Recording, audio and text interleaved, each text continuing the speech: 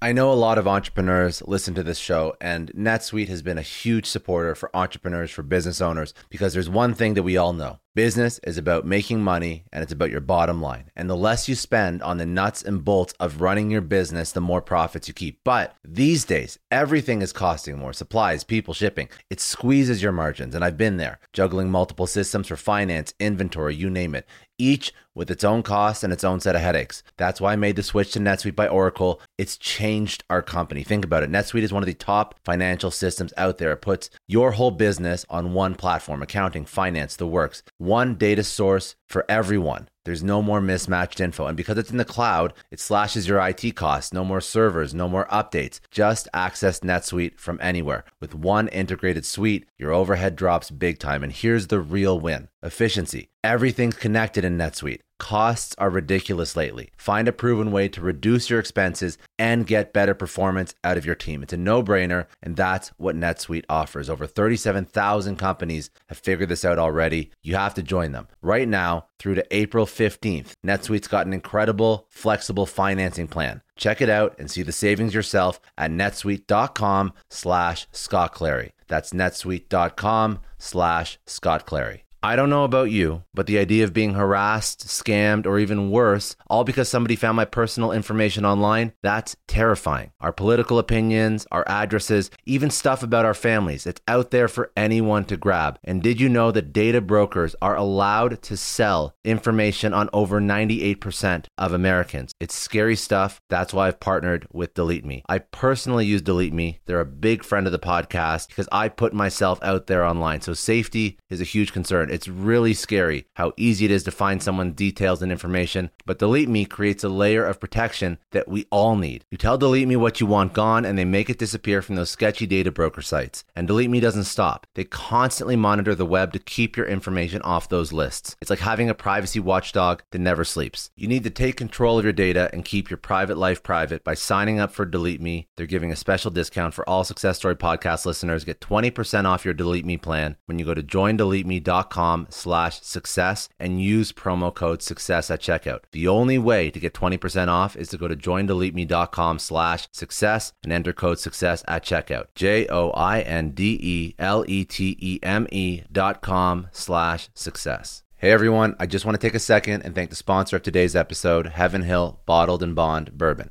Now, I don't have a lot of liquor sponsors on this show. Heaven Hill Bottled and Bond is actually one of my favorites. I've drank it for a few years now, and this is why we actually decided to work together. Heaven Hill Distillery, family owned since 1935, is a great entrepreneur story too. So there's 5 brothers. They filled their first whiskey barrels back in 1935, and their legacy still lives on today. Heaven Hill Bottled and Bond is aged over 7 years. That's 3 more than required by the Bottled and Bond Act of 1897. This means the best quality, the best purity, and the best consistency. This is not just average bourbon. It's the winner of the double gold medals at multiple 2023 World Spirits competitions, and they've won the very prestigious Triple Still Award. It's a very big deal in the liquor and bourbon world. Heaven Hill Bottled and Bond boasts an exceptionally smooth oak flavor, while its aroma offers a sweet blend of caramel and smooth vanilla. If you love bourbon, you need to try Heaven Hill Bottled and Bond. Available nationally, look for a bottle at your local store. Heaven Hill reminds you to think wisely, drink wisely. Think back to your last few days in the office. Did any of them leave you feeling really accomplished? Not the kind of day where you're running around like crazy, but where you've made real progress on something that matters. Because being busy doesn't always mean being productive, and I bet we've all been there. And maybe it's time to rethink what it means to get things done. Today's episode is sponsored by Belay, and what they help you do is, instead of getting sucked into emails and to-do lists, they help you delegate tasks and focus on big goals. They can connect you with top-notch US-based talent who are ready to take on those time-consuming tasks that bog you down. Let's be real. There are way more important things you could be doing than bookkeeping or wrangling a packed inbox. They have virtual assistants to handle all of those pesky administrative tasks, or accounting professionals to take care of all your financials. But here's the best part. You don't have to waste weeks searching for the right person. Belay's personalized matching service works quickly, sometimes matching you with the right talent to take stuff off your plate in under a week. Are you ready to try a different way of working? Check out Belay's list of the top 25 things you can delegate to a virtual assistant. It might just change your business and your life. Text SUCCESS, that's SUCCESS, to 55123 to get the list and to start transforming your to-do list with Belay. Thank you so much, Indeed, for sponsoring Success Story. For all business leaders out there, Indeed is a lifesaver. See, we're always driven by the search for better, but when it comes to hiring, the best way to search for a candidate isn't to search at all. Don't search, match with Indeed. If you need to hire, you need Indeed. Indeed is your matching and hiring platform with over 350 million global monthly visitors, according to Indeed data, and a matching engine that helps you find quality candidates fast. You're going to ditch the busy work and you're going to use Indeed for scheduling, screening, messaging, so you can connect with candidates faster. And Indeed doesn't just help you hire faster. 93% of employers agree Indeed delivers the highest quality matches compared to other job sites, according to a recent Indeed survey. Leveraging over 140 million qualifications and preferences every day, Indeed's matching engine is constantly learning from your preferences, so the more you use Indeed, the better it gets. Join more than 3.5 million businesses worldwide that use Indeed to hire great talent fast.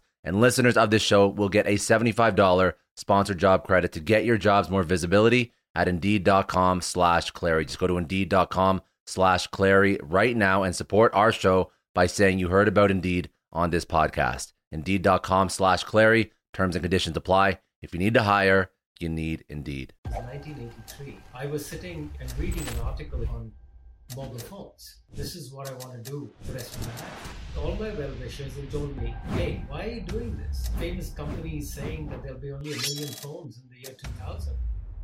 Sandeep Chennakeshu. Well, I'm 65. I'm an electrical engineer, turned into a business manager who had the fortune of working with different companies. The one thing that I wanted to do was to actually play cricket, and I was just not good enough. Stakeholder confidence. The three stakeholders. So we have customers, we have shareholders, and we have employees. How do you balance creating confidence across those three groups so that you serve all of them? If I take a poll across the room of all the people I worked with, I would get some sort of... The one closing note in my book, I always tell people that, look, in life, Welcome to Success Story. I'm your host, Scott Clary. Success Story is part of the HubSpot podcast network. Quick question before we get started. Did you ever play the game telephone as a kid? You start with one message, but as people share it, it gets more and more distorted. Sometimes work can feel that way, but the last thing you want for your business is to get a distorted message across your team. HubSpot helps you say goodbye to that chaos by helping you get all your teams on the same page. It's all in one. Your customer-facing teams will absolutely love it. You track leads, deals, support tickets, and everything in between, all from one spot. You need to know what your sales team is up to? Done. Want to see how your marketing campaigns are performing? You got it covered. HubSpot gives you and your teams all the vital customer info they need to create the best possible experience, no matter where they are. Save yourself the headache. See how powerful true connection can be. Give HubSpot a try. Your team and your customers will thank you later. Get started for free today at HubSpot.com. A lifelong student and aspiring teacher with a heart for technology and a mind for business. With a bachelor's degree in electronics, he earned a postgraduate diploma in industrial management from the Indian Institute of Science, an MS in electrical engineering from the University of Saskatchewan, and a PhD in electrical engineering from Southern Methodist University. After completing his education, Sandeep entered the electronics industry, where he was fortunate to lead the development and launches of technologies that billions use every day via cell phones, laptops, wearables, satellites, medical equipment, and cars. As a fellow of the IEEE and a named inventor of 180 patents, he has made huge impact on the industry. After spending 2 decades in corporate roles as CTO of Ericsson Mobile Phones and Sony Ericsson, president of Ericsson Mobile Platforms, SVP at Freescale, president of BlackBerry Technology, and EVP at AMD, he returned to consulting in the startup world. He's currently COO at Under Inc., a pioneer in digital imaging radar, and sits on the advisory board of exciting tech startups. Over the span of his career, he has managed operations in 14 different countries, which gave him a deep appreciation for global businesses. Through his cultural journey, he led the transformation of 3 underperforming businesses using the principles outlined in his new book, Your Company is Your Castle, proven methods for building a resilient business.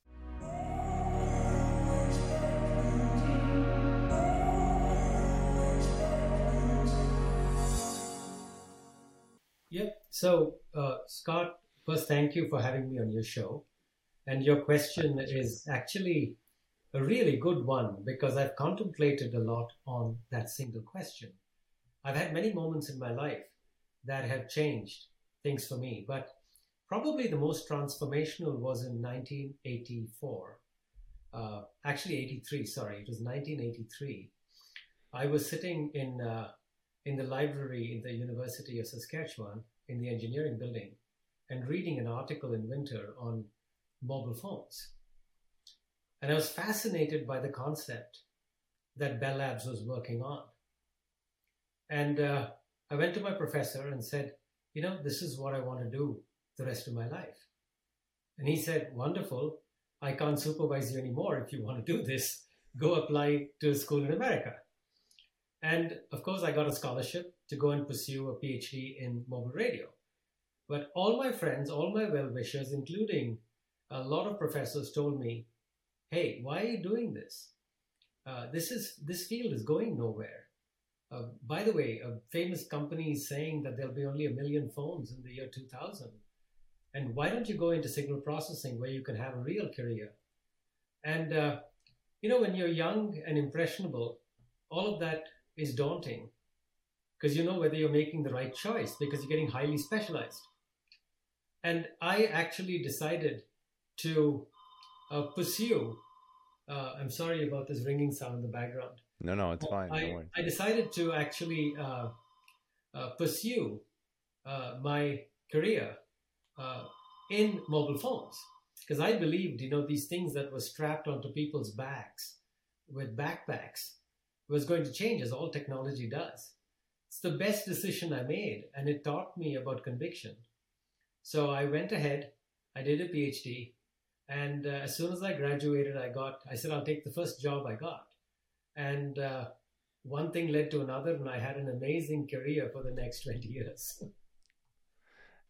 So what are some of those things that led to another? I'm very curious because the levels that you have operated at are of some of the most senior levels in some of the largest companies in the world that are very, very well known household names. So uh, I don't want to spend too much time on career because there's a lot of lessons that we're learning that can apply to people that are not working at some of the largest organizations in the world. But it is interesting to know, like, how did you get to those types of positions? You said 20 years. Was it was just spending the time? Was it strategic? Was it looking at certain companies that were disruptive or paving the way?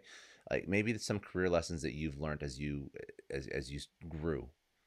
Yeah, I think there are a few lessons. So I was a researcher and I was doing basic research on mobile phones and wireless technology, and I was highly respected. And in because of the papers I wrote and the team I built, which was a very, very good team. But I realized that, hey, I was researching products that I could not build. I had no idea of building products. So I had to get out of my comfort zone. That's the first lesson I learned. I said, get out of your comfort zone and go and learn to build a product. So I basically went into, I got an opportunity. There was a manager they were recruiting for a manager to run ASIC development or chip development for cell phones. I volunteered and I realized getting out of your comfort zone is the hardest thing because once you learn it, you can do it over and over again. But I suddenly went from being the expert to someone who knew nothing about product development. And my own team, was wondering, why did they bring this guy? And so it gets a little, you have to get a little used to being the runt in the litter, when you make a switch like that.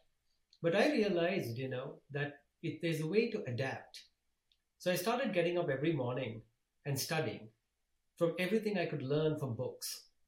And then during the day, I would dissect the products that we built, go to the lab, make measurements, have people who could make measurements teach me about it. And I learned from anyone and everyone who would teach me. And in a couple of years, I got really strong in this development aspect. And I was able to lead better. And with that confidence, and I was also able to contribute. So with that confidence, I regularly rotated through multiple jobs in the company, always remembering that I would know less initially, but learn more with time. And in a few years, by doing this repeatedly, I probably had a toolkit that not many possessed. So they promoted me to being the general manager of the business. And once again, I made huge mistakes because I knew about technology and operations, but not about business. And so I had to learn business. And you make a lot of mistakes, but every stumbling, I always use this phrase, every stumbling block became a stepping stone for success. And with time, I was able to learn how to run a business. And then once again, I said, hey, you know what? I've got to now not only learn to run a thriving business, but how about I volunteer for jobs where I have to fix a broken business? And especially in a foreign country where the culture is different. And I got an opportunity to do that, and that turned out to be successful. And I kept doing that for a while. And then a little later, I said, you know what? Maybe I should leave my corporate role and go and become an independent consultant and start my own company. So now I'm going to look at companies outside in. I would have no background of what problems they had. I would be thrown a problem and I had to go solve it. And that was a completely new experience, and I learned to do that. And then I got back into the corporate world because the last company I analyzed and said, this is what we need to do to fix. I had to go back and actually fix it. Eufy is sponsoring today's video. They reached out to me. I tested out their video lock. It is a game changer. I'm going to paint a picture for you for why I'm so excited to work with them. So you're getting home, your arms are loaded with groceries or packages or boxes or everything, and your keys are in your pocket. This drives me nuts. This happens all the time. I upgraded to the Eufy video lock. Fingerprint, tap, I'm inside. And honestly, I also feel way safer. It's got this awesome built-in camera, so whether it's a package delivery or late night Uber order, I see exactly who's there right from my phone. There are no more mystery knocks. And the best part, this thing was such a breeze to set up. There's no wires, there's no drilling. There's also no monthly subscription fees. So if you are done fumbling with your keys, because I definitely am, search for Eufy Video Lock or head over to eufyofficial.com/video lock. Your front door, your sanity. I just want to take a second and thank Policy Genius. They're supporting today's episode of Success Story. I know we all have kids, we all have families we want to take care of, and I personally checked something off major on my to-do list: life insurance. It's a tough topic. It's really hard to think about, but it's so important. And the hard part was sorting through all the options. Luckily, I found Policy Genius. Policy Genius is an online insurance marketplace that makes getting life insurance surprisingly easy. With Policy Genius, you can find life insurance policies that start at just $292 per year for $1 million of coverage. Some options offer same-day approval and avoid unnecessary medical exams. Now, knowing my family's protected brings me incredible peace of mind. Don't put off this important decision. Check life insurance off your to-do list in no time with Policy Genius. Head to policygenius.com or click the link in the description to get your free life insurance quotes and see how much you could save. That's policygenius.com. Today's show is brought to you by 1Password. Now listen, we all have that one friend who's constantly forgetting passwords and needing help to get into their accounts. I have a solution. It's called 1Password. 1Password is the award-winning password manager trusted by millions of users and companies like IBM and Slack to keep logins, credit cards, and other private info safe in an encrypted vault that only you can access. No more sticky notes with passwords or using the same password everywhere. I've been using 1Password for a year now, and I can't recommend it enough. It saves me time from having to reset passwords and gives me peace of mind knowing my info is secure. With convenient features like automatic password generation and login autofill, 1Password takes the hassle out of passwords. You can use it on all your devices, iOS, Android, Mac, PC. Everything syncs seamlessly. And with top-notch security audits and encryption, your data stays private. So do yourself a favor and check out 1Password today. Go to onepassword.com/Clary and get a 2-week free trial. Let 1Password remember all of your logins for you. so you can remember what really matters. That's onepassword.com/Clary for 2 weeks free. So, by repeatedly getting out of my comfort zone and learning, kind of gave me this perspective. And also, I got picked because of the toolkit I developed. I got picked for senior jobs. Actually, the odd thing is, I've never applied for a job in my life. I was always picked. Really? Yeah. And so when you're looking at, so I'm looking at the short resume that I have in front of me with some of these roles, right? So we're talking, there was CTO of Ericsson Mobile Phones. You had president of Ericsson Mobile Platforms. You had senior vice president at Freescale, president of BlackBerry Technology Solutions, executive vice president at AMD. These were roles that you were picked for Yes, when you were, everyone. I was always what? invited to take the role. I never applied for any of these jobs. Wow, fascinating. Huh. And what do you think differentiated you in the corporate world? Because I think that there's so much focus now on, again, entrepreneurship, which is very important. Even like the book that you've wrote, and I'm assuming some of the lessons from it, they can be very much applied to people that are coming up and building businesses from scratch and founders.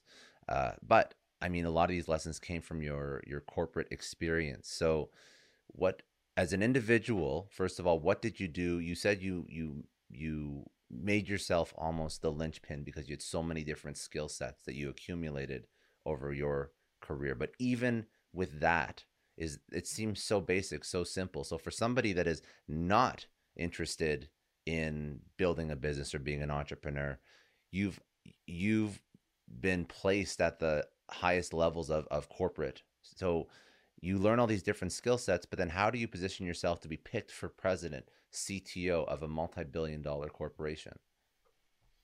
I think there are a couple of things, right? You can acquire as much knowledge and experience as possible in any field. You don't have to be trained to be a general manager. You can be an expert in sales, or you can be an expert in marketing, or you could be expert in product management.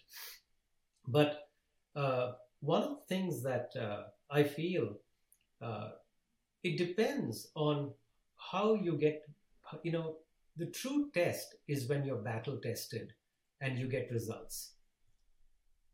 Okay, you have to basically go through, like when you're playing a game, I love cricket a lot, and I played some decent cricket. And, I always said that the people who are the best players have three things: they have talent, they have technique, but they have to have the temperament. Otherwise, you can never succeed at the senior levels. And what all your knowledge and everything you learn on the job depends on your talent and your skill, which is a technique. But how do you basically deal with difficult situations and bring results? Your ability to solve problems on the job in a practical manner and get results is what matters. And I think that's what differentiates people. In tough situations, can you actually deliver? How do you deal with adversity? How do you learn from success and failure? How do you stay true to yourself? And how do you basically deliver, to the requirements of your stakeholders, which are your investors, your customers, and your employees? That's what differentiates people. Now, as you go through your career and your journey, there was a point where, and you mentioned this, and I want to understand the timeline and what prompted you to move away from working for large corporations, move away from some of these roles, consulting, startup, writing a book based on your learnings. What was that transition in your career? Why did you move away from this? Why did you, something that you wanted to take on?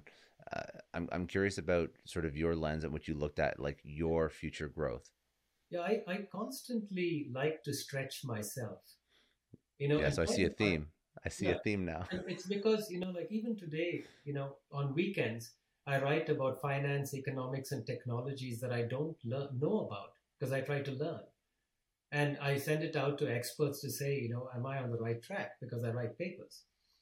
But one of the things I found when I was in a corporation, as I went up the ladder, even though most people who worked with me know I'm deeply hands-on, right?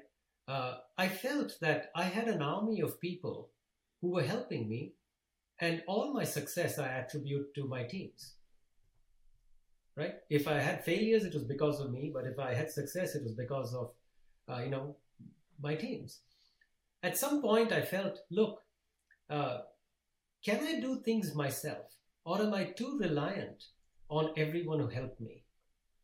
So my foray to start my own consulting business, when I was doing restructuring of other companies and doing strategy analysis and solving difficult technical problems for them, I had to do it myself. I had no team, right? And it's easy because when you're a consultant, right, if you mess up, they never invite you again and your reputation's damaged. So it is a high risk. So, and I had to basically prove to myself I could do that. The same thing with going to a startup. I've been offered big CEO jobs 4 times in my career, or maybe 5 times, and I've always said no, because I like the operation part. I don't like the front-facing part as much. So anyway, but going to a startup is completely different, because in a startup you have 2 things that are constraining. One is you never have enough money. You're constantly raising money. People give you enough for the next milestone. Okay.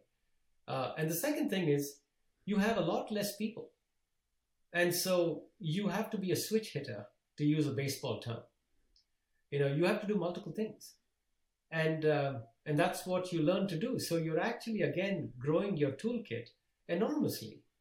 And so the theme is quite, it's a standard theme, right? You stretch yourself, you try to find new things, you find out what are your limits. And writing the book was really cathartic, because, I had to write about both my successes and my failures, because that's how you truly learn. And it's hard sometimes to admit where you messed up. Let's just take a second and thank the sponsor of today's episode, HubSpot. Now, HubSpot and the HubSpot Podcast Network have incredible podcasts you have to listen to, like Entrepreneurs on Fire, hosted by John Lee Dumas. He's been in the podcast game for forever. He gives you insightful interviews. Now imagine this. You're getting firsthand experience from successful entrepreneurs like Kevin Lannister, who knows a thing or two about navigating the chaos in rapidly changing industries. He runs the fastest growing IT company in the world. Or Tyler Wagner, who believes in the power of your story to scale your business online. Or how about learning from Tom Antion's old but gold insights on transforming hobbies into streams of passive income? If you are an entrepreneur, you need to listen to Entrepreneurs on Fire, hosted by John Lee Dumas, brought to you by the HubSpot Podcast Network. You can listen to it wherever you get your podcasts. It's really hard. Oh, always. Always, And so when I wrote the book, I had to ask myself in really hard questions. Hey, when you failed here, why? Why did you fail? Right? The other thing is, when you send the book out for reviews, you get harsh feedback. And that's great, because initially for 2 days you're upset, and I had to go and run a lot just to get it out of my head. But then after you basically get over that and you say, you know what? Actually, I've got to look at this book from the lens of the reader, not from my lens. And then you start, internalizing what the reader says, and you make corrections. And I did 51 revisions of my book. And where I said it's enough, when I sent it to a number of professors and CEOs that I respect very highly, who I didn't know very well.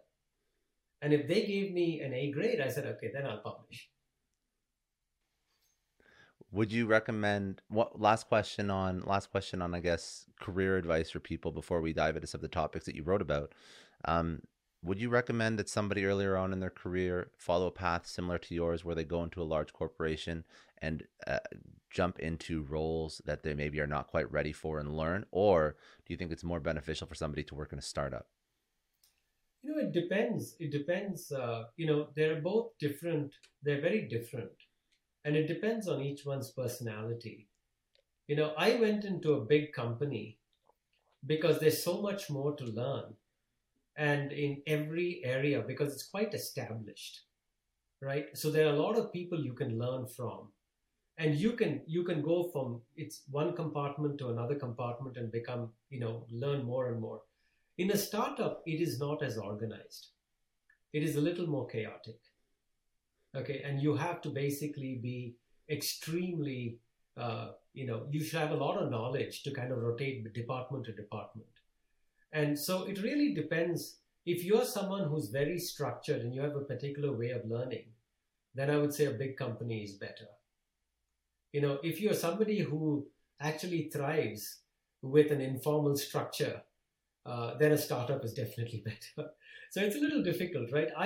I found my journey, I learned a lot more in a big company, and I could contribute more to a startup when I went there, because I could bring all that knowledge from and structure, systematic structure that I've built in a big company into a startup without the bureaucracy.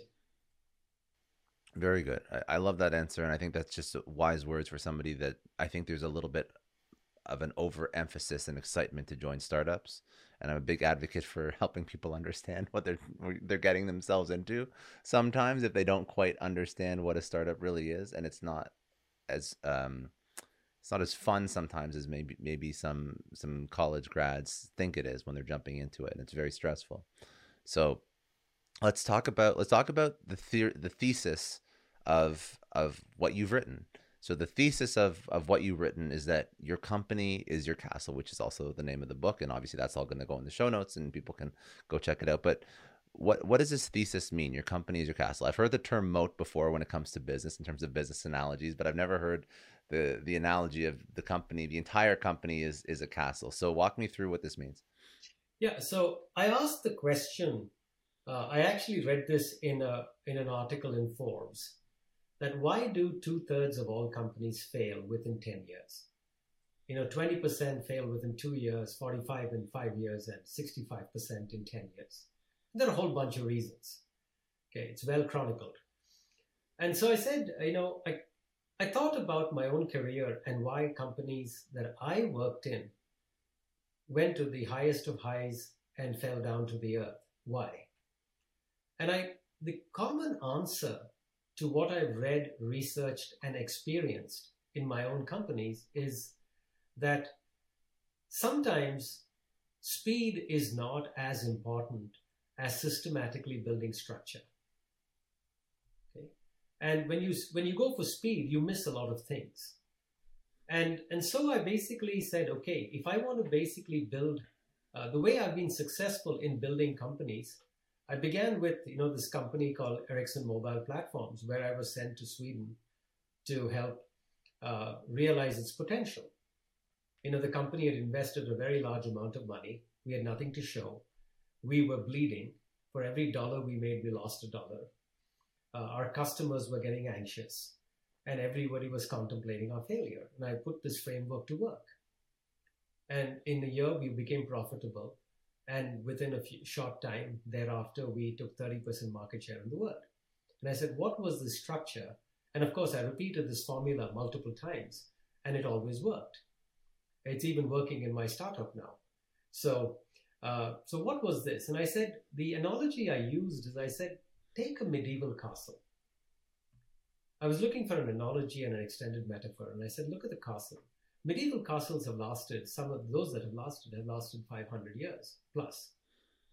All around the world, whether it's in Japan, in India, in England, Wales, the Czech Republic, etc. So these castles had a number of structural elements that have made them withstand nature's elements over the centuries, as well as invaders. And a company likewise needs to withstand macroeconomic factors like recessions, depressions, pandemics, etc., and hordes of competitors.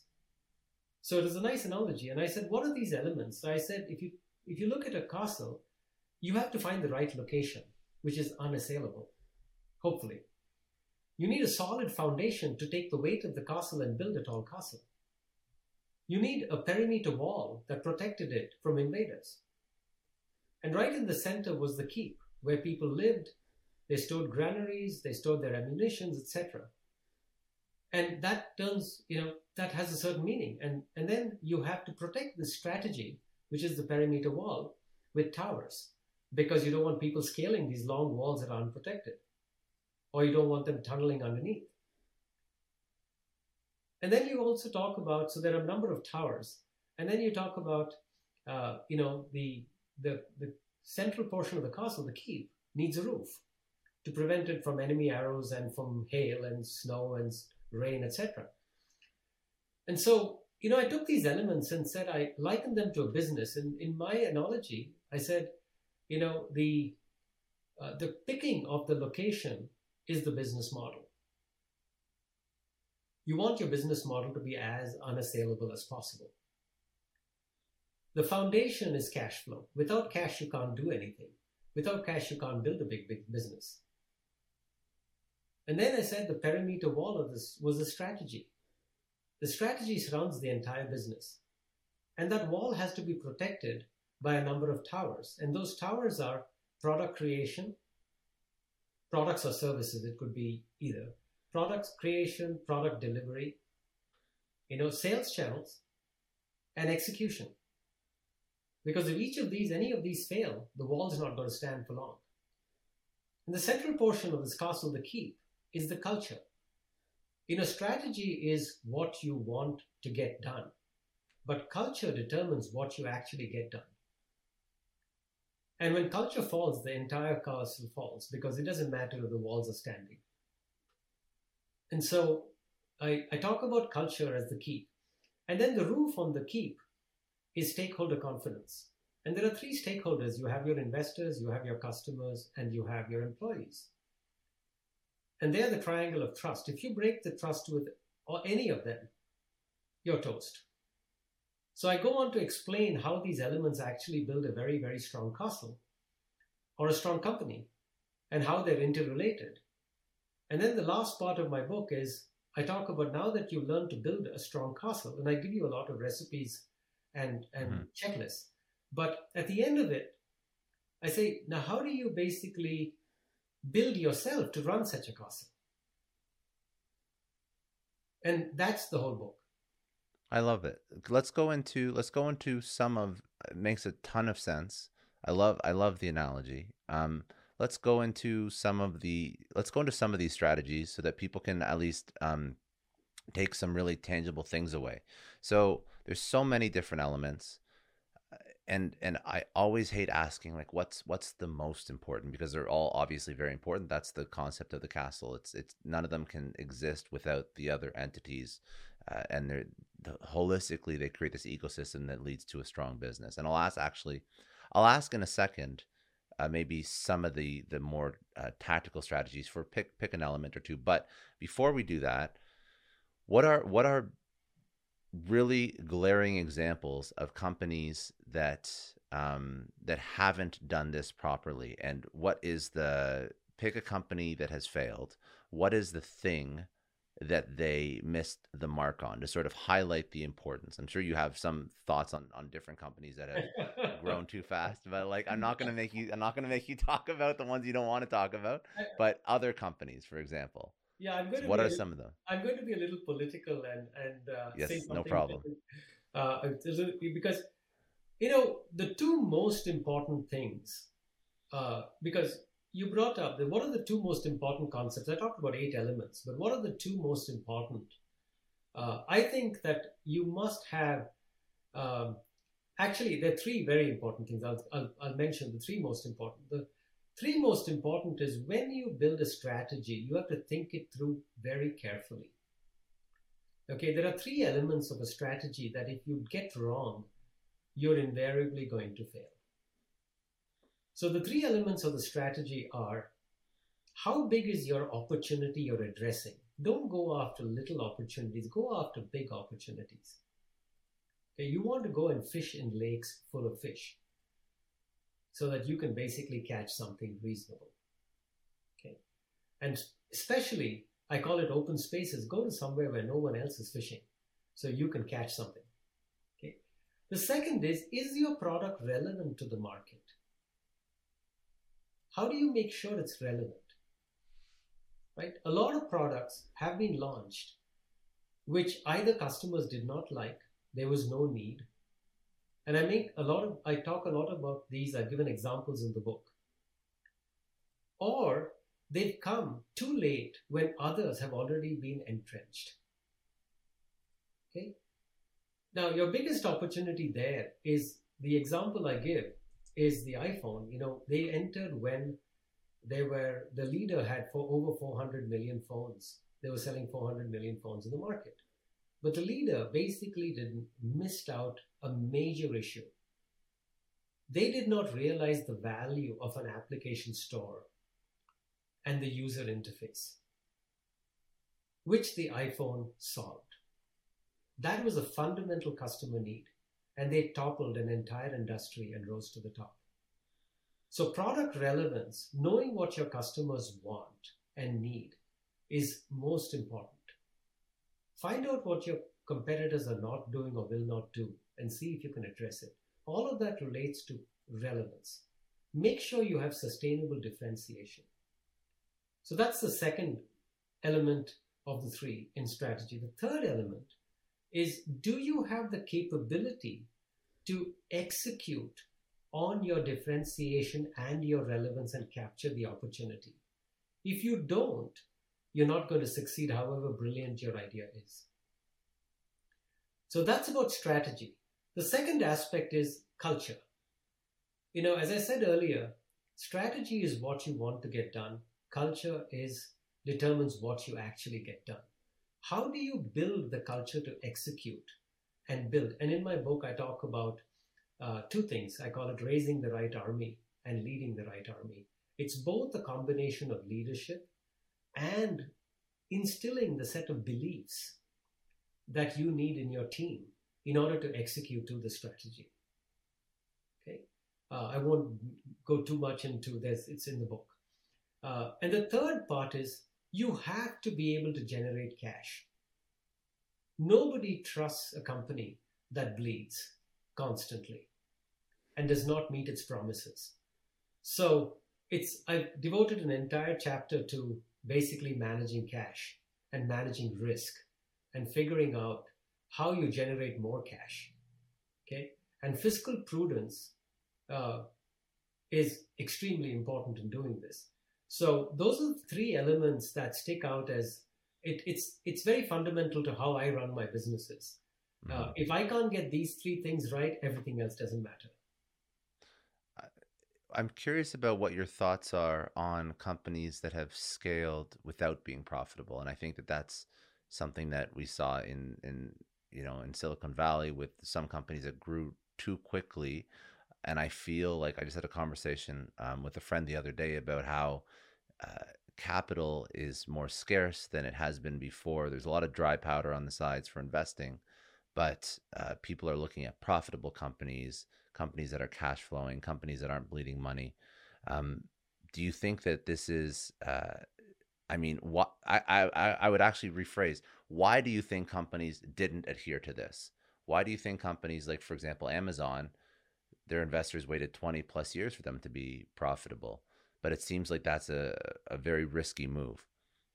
Yeah, it doesn't work for everyone. It may work for a few companies. Uber was not profitable for many years. Airbnb was not profitable for many years. And of course, now they make money. So there are some companies that are disruptive that can have a strategy like that. But by and large, most companies, especially if you're venture capital funded, at some point, the venture capitalists have to cut their losses if you're not going to make money.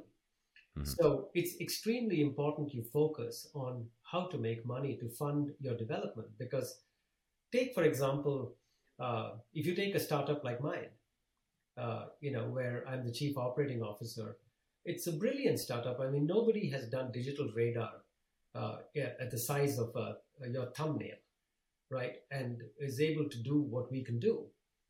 And we've been funded to get the product so far. But we are in the automotive world. And in the automotive world, you need that product to have a lot of compliance. So it's not good enough to be technically brilliant. You have to have the right quality. You have to make sure you pass all the safety certification. You have to make sure your software is compliant to certain processes that have extreme rigor. And that rigor is not found in consumer electronics. Okay, you need to have volume production with very, very stringent conditions. Again, not found in consumer electronics. And you have all these conditions that you have to, and gates that you have to go through. Otherwise, you'll never be successful because nobody will buy from you. And this is capital intensive. So you have to consistently demonstrate to your investors that you're on the right track. If you're not, nobody's going to fund you. So it's extremely important to have structure. Otherwise, you're going to just fail because you'll have a clever idea and you'll run out of money. So when I started my own business years ago, I felt like I was being thrown into the deep end. And there's a podcast I'm going to talk about in just a second that I wish I had when I was building anything from scratch. The podcast, some of the startups I worked in, it's called the Millionaire University Podcast. It's not just another business podcast with jargon and theory. The two hosts, Justin and Tara Williams, they've been there, done that, built their own multi-million-dollar business from scratch. This podcast is like having a personal mentor, a successful millionaire, giving you a masterclass each episode. They walk through highly tangible, tactical business strategies that they have used in their own business that will definitely make your life easier. They also bring on some of their own mentors that have helped them in their journey, as well as bring on new entrepreneurs that are figuring things out. And it's kind of like a Q&A classroom session. So if you are ready to take the next step in your business, you want to scale it to at least 7 figures and beyond, you need to listen to the Millionaire University podcast. They drop episodes every Monday and Thursday, and they've also built a community around this podcast. So if you are an entrepreneur, go down this rabbit hole. You can find their podcast, the Millionaire University podcast, on Apple, Spotify, wherever you get your podcasts. I wish I had something like this when I started my own business. Don't miss out on this opportunity. Trust me, you won't regret it. And for like an example for something like that, I'm super curious. How did you create that investor confidence? Because you said it's very capital intensive. So another sort of lesson for an entrepreneur who is in a business that is disrupting, they're doing something new. It's not like they can sell the widget day one. So what did they do? What has been your experience in being successful with venture capital? So 2 things I think come to mind. One is you have to deliver on your promises. So if you commit revenue, if you commit delivery accuracy, you have to hit it, right? You can't make excuses. And so you have to prudently allocate your funds to meet your commitments. When you don't meet your commitments, people don't trust you. And trust is very simple. It's like lime and milk. You squeeze lime into milk, it curdles. You can never make it milk again. So it's extremely important you meet your commitments. The second, you have to have a credible revenue plan. So in these cases where it's 7 to 9 years before you can make money, you have to have design wins at least. Maybe you're not getting the revenue through actual product, but people know the automotive world has a design cycle is 4 years, right? But you have to show that you actually have traction with design wins. Otherwise, people will not trust that you're actually in.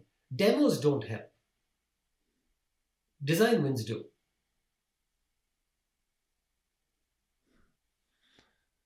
I was curious because you mentioned that cash is so important, and I think that's a great lesson. It's something I very much agree with.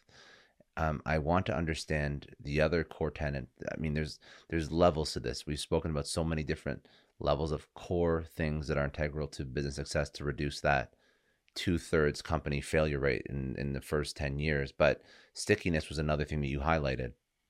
What do you mean by stickiness? Define stickiness. How can an entrepreneur look for stickiness in their product? Yeah, so stickiness, my definition of stickiness is that in the face of competition, why will customers stay with your product rather than switching to the alternative? If that barrier is low, they will switch.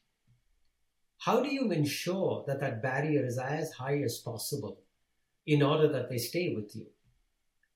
And my answer to that is you want to make your customers, you want to be a very critical portion of your customers' value system and value creation. You want them to build on your foundation or your element, whatever you're providing. You want them to build a skyscraper on it. Because then it's highly unlikely that they will replace you with an alternative just because the alternative has some nice attributes. It is the amount the customer invests in your product, right? Whether it is personal investment, whether it's corporate investment, whatever, and some examples are, take, for example, Shopify. Why do companies use them and why are they growing? It's because people have built large stores based on this concept. What about cloud systems? When you build an entire application or a process based on such enterprise software or a cloud system, it's difficult to rip it apart and then go to someone else because you kind of launched your entire business on it. Cell phones is another example. Why is it that people like the Samsung ecosystem or the Apple ecosystem? It's because they like the user interface, they've invested in the user interface, they like the applications, they like the ease of use. So there's no need to switch, right? There must be a compelling reason to switch. And so stickiness is all about building the customer investment in your product so it's not worth it for them to leave. Is that something that can, we're talking about at the highest level, enterprise products, but then at even a consumer level, we're talking about like a phone that people, they spend a fair amount of money on the phone, they're invested in it, and they expect to have a phone for a period of time. Even in smaller products, have you seen a good example of a company do that with a CPG product or a much lower priced widget? I'm thinking of even taking that stickiness, and I don't have a perfect example, but how would we even apply that to a household product that we're absolutely in love with? What is the differentiator when it's a commodity, but there still is a stickiness factor? I just don't know how to pin it, but I know they figured it out. Yeah, that's a really good question. I mean, sometimes it is just, it's an example is, the example I would give is Tylenol. Why is some brands of Tylenol? It's the same ingredient in all compared to of the these. pharmaceutical. Yeah, exactly. So true. And so why is it that one company is better than another? And and so I think because I think they've also basically marketed it in a way to say that it has better curative effects, although the ingredients of other brands is exactly the same. So I think it's an example, right? So yeah, no, it's very interesting to me because I do, again, I fully understand that and believe it, and it makes a ton of sense when you're talking about building a platform for others to build on, like incredibly sticky. But when the switching costs are so low for a consumer product, there is an element of stickiness. How do you create it? And I'm sure it's a combination of, like you mentioned, marketing, it's affinity and trust with the brand. It's there's probably like very traditional marketing things, like it makes you feel cool or feel accepted or feel a certain way, and that creates a psychological stickiness that people don't want to move away from. I mean, even if exactly. you look at An example is Nike, right? Exactly. Yeah. What they've created, and the same goes for Lululemon, or there are other cases in some areas the stickiness is not the product itself, but it's the quality. So, for example, you have operating systems like BlackBerry has a company called QNX. It's a division of BlackBerry. They build an operating system that is very highly rated on safety.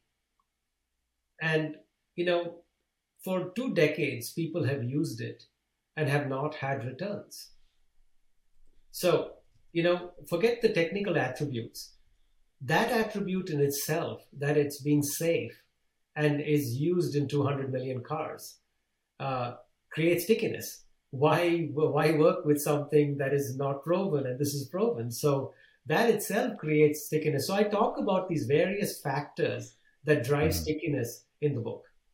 I love this. Okay. One other thing that you mentioned, just so people can wrap their mind around it. We spoke about all these different factors that makes a good company, but you alluded to the type of person that one person has to be to build a company like this. So explain, is this a learned trait? Is this a personality trait? Is this the Angela Duckworth grit persona that's great for entrepreneurship? What is the person that needs to build a company that is akin to a castle that can outlast these 10 years and go on forever? You know, Scott, it's everyone's journey. I don't believe there's a single formula. Everyone's career journey is unique. And so it's also personal, right? There is no one formula. I wrote this in an article. I love the definition of what makes a leader. I'm going to use something from Joel Arthur Barker's book. He says that a manager is someone who manages within a paradigm. And a leader is someone who manages between paradigms. So, in order, when that paradigm shift happens and you can lead that paradigm shift, what characteristics do you have to do that? Because if that shift is sufficiently large, you have to have people help you. And how will they follow you? How will you convince them to make that change, the leap with you? And, you know, I have 7 beliefs, you know, and I'm sure others have other, because that was my personal journey. And my 7 beliefs were that you have to dream with conviction, because there'll be scores of skeptics who will tell you that you are wrong when things are bad. But how do you basically stay on that path? That's when you need conviction and courage. And you have to persevere. Okay? Because come hell or high water, you're going to get there. And you can't keep changing. Okay? The second is, you know, you have to basically learn to deal with adversity. You know, there's a lot of things that will happen to you along the way. And when those things happen to you, you can't just give up. You know, a professor friend of mine gave me a great analogy. He said something, you know, I was very upset once that something didn't happen as I expected it to, and I was really upset. And he told me, he said, Sandeep, look, if you were a person who had one sandwich on their plate and somebody took it from you, you should be upset. But if you had a number of sandwiches on your plate and someone took one, you shouldn't worry. You're someone who can create opportunities.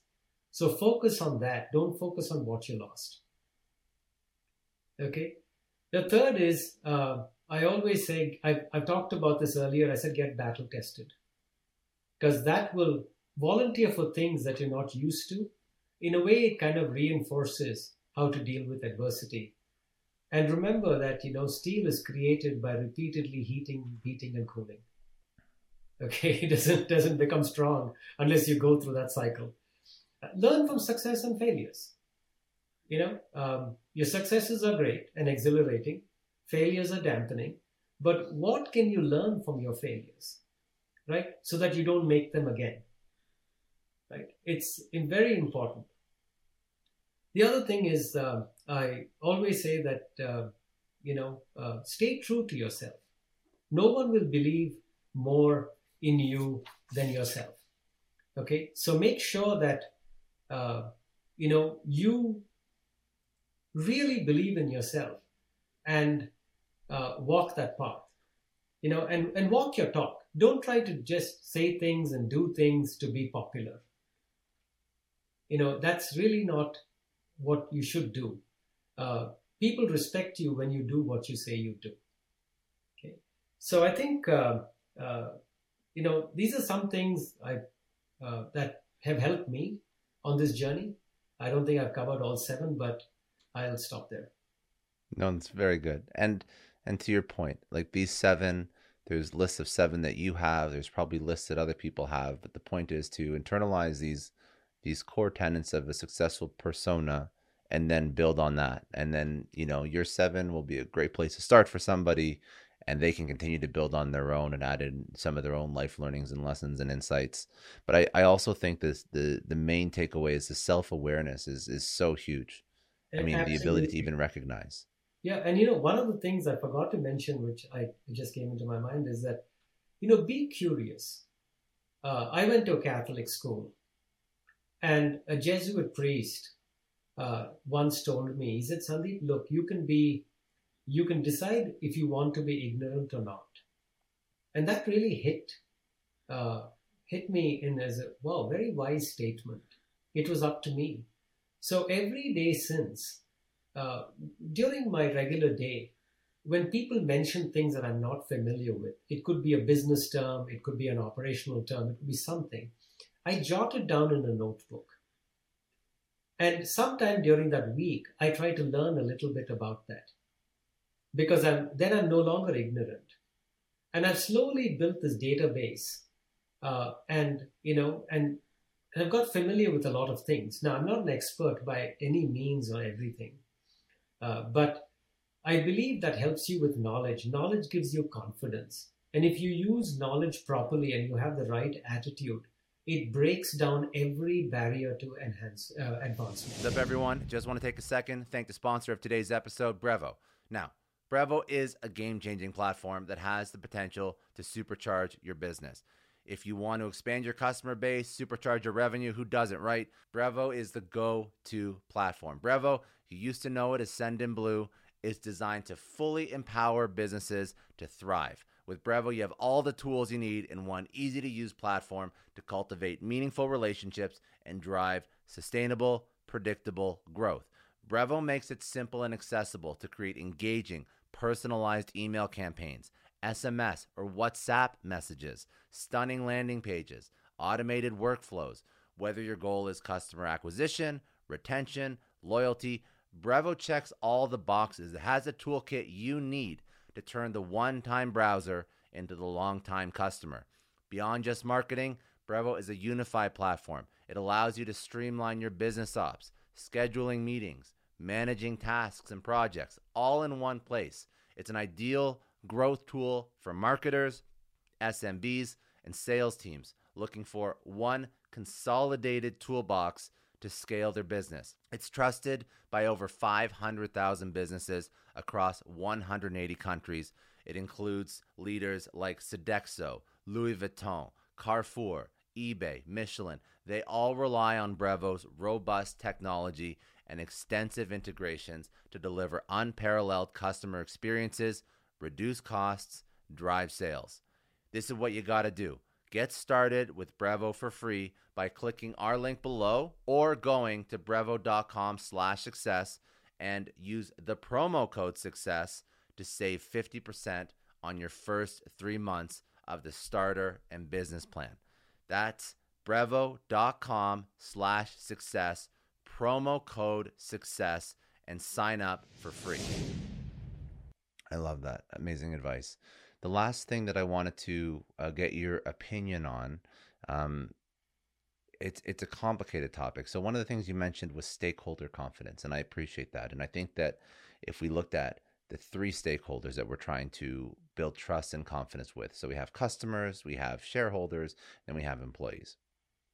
Individually, it would be not easy, but simple enough to figure out a framework to build confidence with each of those 3 groups. You can focus on their main priorities.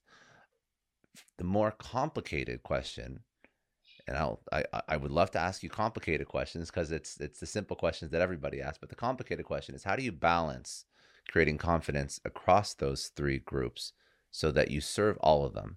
Because I think we see imbalance in a lot of companies. We see imbalance when we're serving shareholders and not employees. We see an imbalance with massive amounts of layoffs. So there's not a one perfect answer, but what's the best possible way that we can create balance and confidence across those 3 stakeholder groups?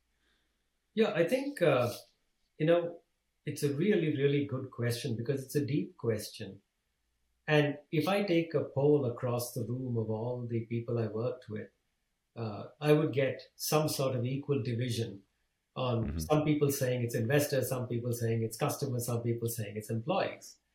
And I maintain that, look, without investors, you don't have money to do good things. Without customers, no one's paying you any money to continue to do good things. And without employees, you cannot do any good things. So it's kind of equally important. But I believe there's a framework. I've got a simple framework in the book that I have used to keep all these three constituents engaged and, in a way, supportive. So uh, the first is whatever faith they have placed in you, you have to repay that faith. And that is with financial health. You have to make sure that if you're a leader, you must make sure your company is financially healthy. If you're not financially healthy, your investors will not invest in you. No customer is going to continue to give you a design win and products if you're going to go out of business, because that's too much of an investment. They will lose too. And employees don't work for companies that lose money because their jobs are at stake and they have families to feed, right? So that's the first thing. The second one is reliability. You have to keep your word. You have to keep your word to investors that you will do what you said you will do for them to trust you. You have to do that with customers. You cannot tell a customer, I'm going to give you a product by a certain date and be 2 months late, or give them the product on time but horrible quality. That just doesn't work. And whatever promises you make to your employee, you've got to keep them, right? So it's extremely important to keep the trust. The third is innovation.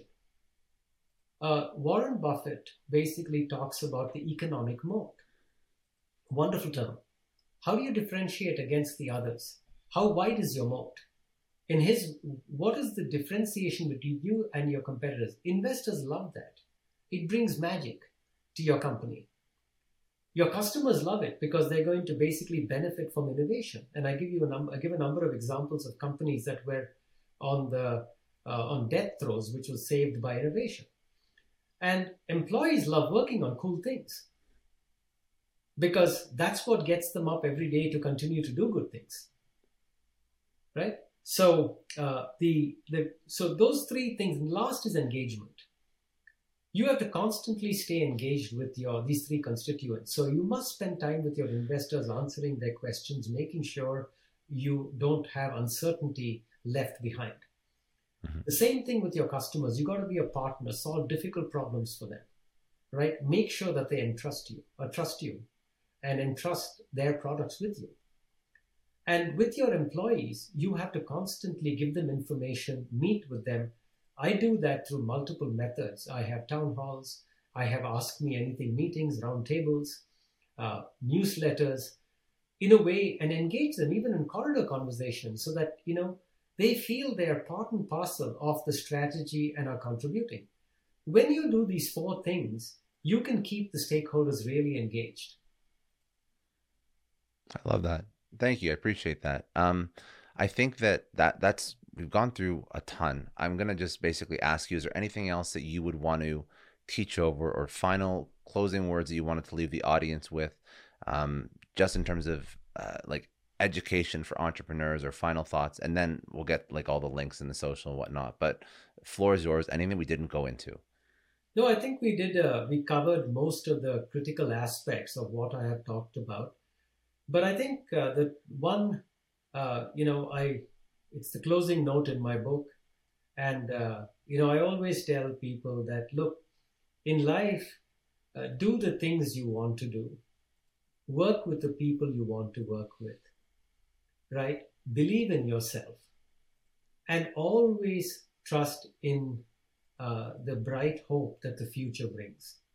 Every day looking at that has helped me. I'm 65, and I hope it helps you too. I appreciate that. No, very good. Where should people go to connect? So, I mean, you have a website, you have social media. Where do you want to send people? And everything will be linked in the show notes as well. Yeah, so basically, there's my LinkedIn profile, which I regularly do posts. There is my website, which is www and my full name.com. Okay, you can also do www.yourcompanyisyourcastle.com. It Perfect. takes you to the same site. And because my last name is a little long and it's difficult to spell, but Go check the show notes if you want the spelling. It'll all be linked there. yeah, and then of course, there's my book is on Amazon, and it's another place you can go look me up, and there's my bio and other things there. Perfect. Okay. And last question I ask everyone after your career, multiple successes, what does success mean to you? To me, success is very simple, right? And for me, the way I measure success is whatever I have learned in my career, can I impart it to others so they can build upon it? If I can do that, right, I'd feel I've been a real success. If I'm not able to impart what I have learned and people cannot build on it, and I can't see the people I've mentored do well, then who cares?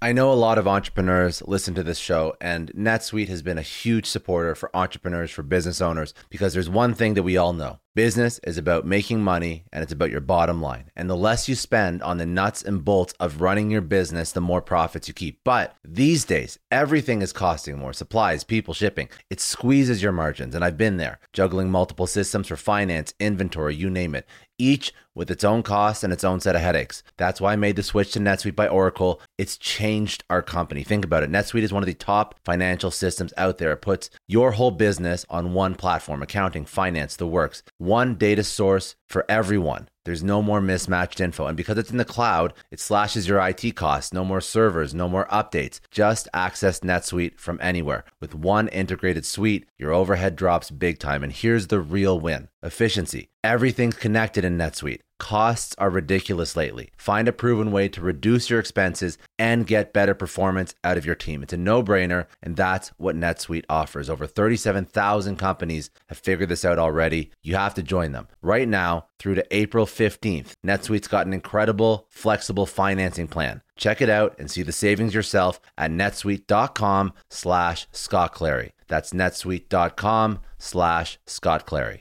I don't know about you, but the idea of being harassed, scammed, or even worse, all because somebody found my personal information online, that's terrifying. Our political opinions, our addresses, even stuff about our families, it's out there for anyone to grab. And did you know that data brokers are allowed to sell information on over 98% of Americans? It's scary stuff. That's why I've partnered with Delete Me. I personally use Delete Me. They're a big friend of the podcast because I put myself out there online. So safety is a huge concern. It's really scary how easy it is to find someone's details and information, but Delete Me creates a layer of protection that we all need. You tell Delete Me what you want gone, and they make it disappear from those sketchy data broker sites. And Delete Me doesn't stop. They constantly monitor the web to keep your information off those lists. It's like having a privacy watchdog that never sleeps. You need to take control of your data and keep your private life private by signing up for Delete Me. They're giving a special discount for all Success Story podcast listeners. Get 20% off your Delete Me plan when you go to joindeleteme.com/success and use promo code success at checkout. The only way to get 20% off is to go to joindeleteme.com/success and enter code success at checkout. joindeleteme.com/success. Hey everyone, I just want to take a second and thank the sponsor of today's episode, Heaven Hill Bottled and Bond Bourbon. Now, I don't have a lot of liquor sponsors on this show. Heaven Hill Bottled and Bond is actually one of my favorites. I've drank it for a few years now, and this is why we actually decided to work together. Heaven Hill Distillery, family owned since 1935, is a great entrepreneur story too. So there's 5 brothers. They filled their first whiskey barrels back in 1935, and their legacy still lives on today. Heaven Hill Bottled and Bond is aged over 7 years. That's 3 more than required by the Bottled and Bond Act of 1897. This means the best quality, the best purity, and the best consistency. This is not just average bourbon. It's the winner of the double gold medals at multiple 2023 World Spirits competitions, and they've won the very prestigious Triple Still Award. It's a very big deal in the liquor and bourbon world. Heaven Hill Bottled and Bond boasts an exceptionally smooth oak flavor, while its aroma offers a sweet blend of caramel and smooth vanilla. If you love bourbon, you need to try Heaven Hill Bottled and Bond. Available nationally, look for a bottle at your local store. Heaven Hill reminds you to think wisely, drink wisely. Think back to your last few days in the office. Did any of them leave you feeling really accomplished? Not the kind of day where you're running around like crazy, but where you've made real progress on something that matters. Because being busy doesn't always mean being productive, and I bet we've all been there. And maybe it's time to rethink what it means to get things done. Today's episode is sponsored by Belay, and what they help you do is, instead of getting sucked into emails and to-do lists, they help you delegate tasks and focus on big goals. They can connect you with top-notch US-based talent who are ready to take on those time-consuming tasks that bog you down. Let's be real. There are way more important things you could be doing than bookkeeping or wrangling a packed inbox. They have virtual assistants to handle all of those pesky administrative tasks, or accounting professional to take care of all your financials. But here's the best part. You don't have to waste weeks searching for the right person. Belay's personalized matching service works quickly, sometimes matching you with the right talent to take stuff off your plate in under a week. Are you ready to try a different way of working? Check out Belay's list of the top 25 things you can delegate to a virtual assistant. It might just change your business and your life. Text SUCCESS, that's SUCCESS, to 55123 to get the list and to start transforming your to-do list with Belay. Thank you so much, Indeed, for sponsoring Success Story. For all business leaders out there, Indeed is a lifesaver. See, we're always driven by the search for better, but when it comes to hiring, the best way to search for a candidate isn't to search at all. Don't search, match with Indeed. If you need to hire, you need Indeed. Indeed is your matching and hiring platform with over 350 million global monthly visitors, according to Indeed data, and a matching engine that helps you find quality candidates fast. You're going to ditch the busy work and you're going to use Indeed for scheduling, screening, messaging, so you can connect with candidates faster. And Indeed doesn't just help you hire faster. 93% of employers agree Indeed delivers the highest quality matches compared to other job sites, according to a recent Indeed survey. Leveraging over 140 million qualifications and preferences every day, Indeed's matching engine is constantly learning from your preferences, so the more you use Indeed, the better it gets. Join more than 3.5 million businesses worldwide that use Indeed to hire great talent fast. And listeners of this show will get a $75 sponsored job credit to get your jobs more visibility at Indeed.com/Clary. Just go to Indeed.com/Clary right now and support our show by saying you heard about Indeed on this podcast. Indeed.com/Clary. Terms and conditions apply. If you need to hire, you need Indeed.